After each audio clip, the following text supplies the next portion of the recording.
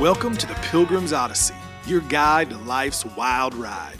I'm your host, Silouan Green. Every day we share incredible stories and valuable lessons on life and faith. Thanks for tuning in, and make sure to share this Odyssey with your friends and neighbors so all of us, together, can let our light shine. Welcome, friends, to another episode of the Pilgrim's Odyssey. I'm your host, Silouan. Great to be with you. It's been a crazy week of travel all over the country. Basketball tournaments here and there. I am back with you to further discuss something we talked about last week. The Hillsong scandal and their pastor, Carl Lentz, and what it means for us as a country. I almost feel like I'm piling on, but I think this is a moment in time that can't go without a comment, that must be examined. As we learned, the pastor of Hillsong, New York City, Carl Lentz, was fired when it came to light that he was having an affair. Subsequently, his wife was fired as a pastor. The church unceremoniously let him go. I commented how when he was fired, he put up a notice on Instagram that was a picture of him and his family from some $1 million home looking over a lake, and he had a tux on, and his wife had a low-cut dress, and his kids were in equally audacious clothing. And I thought to myself, that's a pastor giving an apology about having an affair. Now, since then, we've learned more about this affair. I guess Pastor Carl, pastor to the stars, met his paramour, Ranin, in a park. She's a designer, 34, Muslim, very exotic looking. He introduced himself as, get this, a sports agent. Refused to give her his last name. And she was okay with that. I mean, okay in the sense they started talking. They started having a relationship. I mean, to talk about how crazy our world has become, this woman, it was not so unusual that this person wouldn't give her his last name. They were sleeping together before it came up, you know what, you better give me your last name. We might want to have a little bit more trust than that. And then when he did, and she looked him up and discovered he was this big pastor and had a family, even though, you know, in the interviews now, she was alarmed by it, they kept having an affair. In fact, they had an affair till he was fired, till they were caught. At no point did she say, oh, this is bad, I better not do this. I'm helping break a marriage up. No. To hear her talk about him, he's the one with all the problems. But it continued. And now, look at the fallout. Now, of course, it's easy to point fingers at that. How so many of our churches have gotten caught up in celebrity culture. How pastors have gotten caught up in celebrity culture. How far away so many have gotten from teaching about humility, what it means to get down on our knees and follow Christ, what's demanded of us. You could go down that road of criticizing this for a long time, and I did. But today I want to remind us of the backside of that. You see, Pastor Lentz is a prodigal. More than anything, we want to welcome him back. Welcome him back with open arms. Because in a lot of ways, he's just a symptom. He's not the cause. He's a symptom of our culture. He's a symptom of our churches, of our politics, of our world. What's become of our culture? He's a symptom. We don't want our message to him to be, you're bad, you're no longer welcome. We want our message to be, you might be the first of sinners, but you're the first one we want to welcome back. The prodigal, one of the most beautiful of all the parables in the Bible. The loved son who does everything he shouldn't do. Turns his back on his family, turns his back on his faith, loses everything, lives in pig slop, is welcomed back. And that can be hard, can't it? You know, the prodigal's brother wasn't real happy that the prodigal got the fatted calf. wasn't too happy that his dad met the prodigal out in the middle of the field hugging him. See, that's the danger that we have right now with what's going on in our world and our culture. The very people that we need to pray for the most are also the same people that we want to point our fingers at, that we are the most angry at, and it's going to get worse. And it's a battle that we're all going to face. It's a battle that's going to have to be done down on our knees in prayer, in quiet. You know, today the kids were fighting. Different kids have different issues, different demons they tackle that they faced.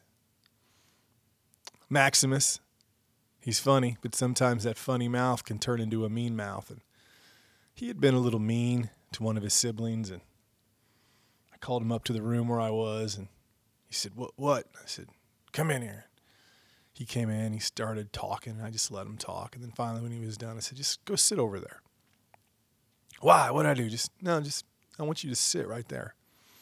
And I just made him sit and not say anything.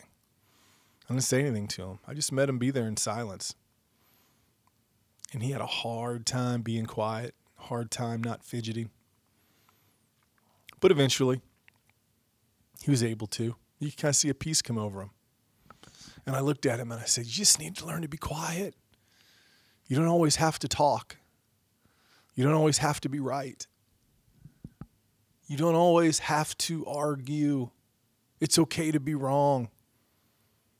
Just listen sometimes.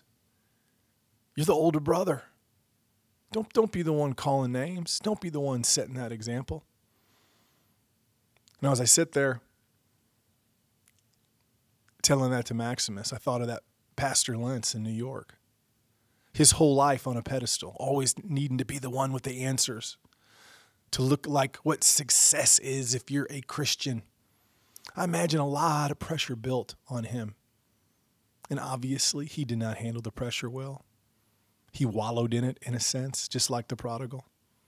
His family began to wallow in it. His wife wallowed in it.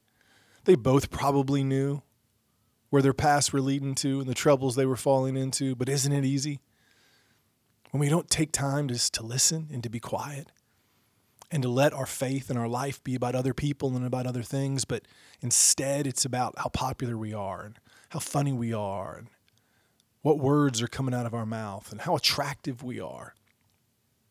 And day by day, hour by hour, minute by minute, second by second, choice by choice, we drift further and further away from what matters. And we can get so far away, so caught up in the world, that home seems so distant, that even though that God and the ones that love us would gladly welcome us back with open arms, we can't do it because it seems so far away. It's like a field that's endless that we look across. It's a horizon that is so far away we don't think we'll ever get there. And we forget that all you got to do is fall down to your knees.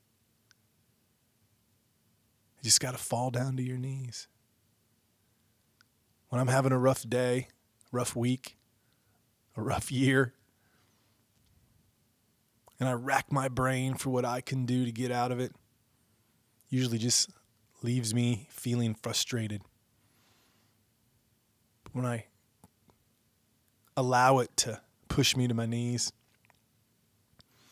to say, God, forgive me. God, have me back. God, show me the way. He does every time.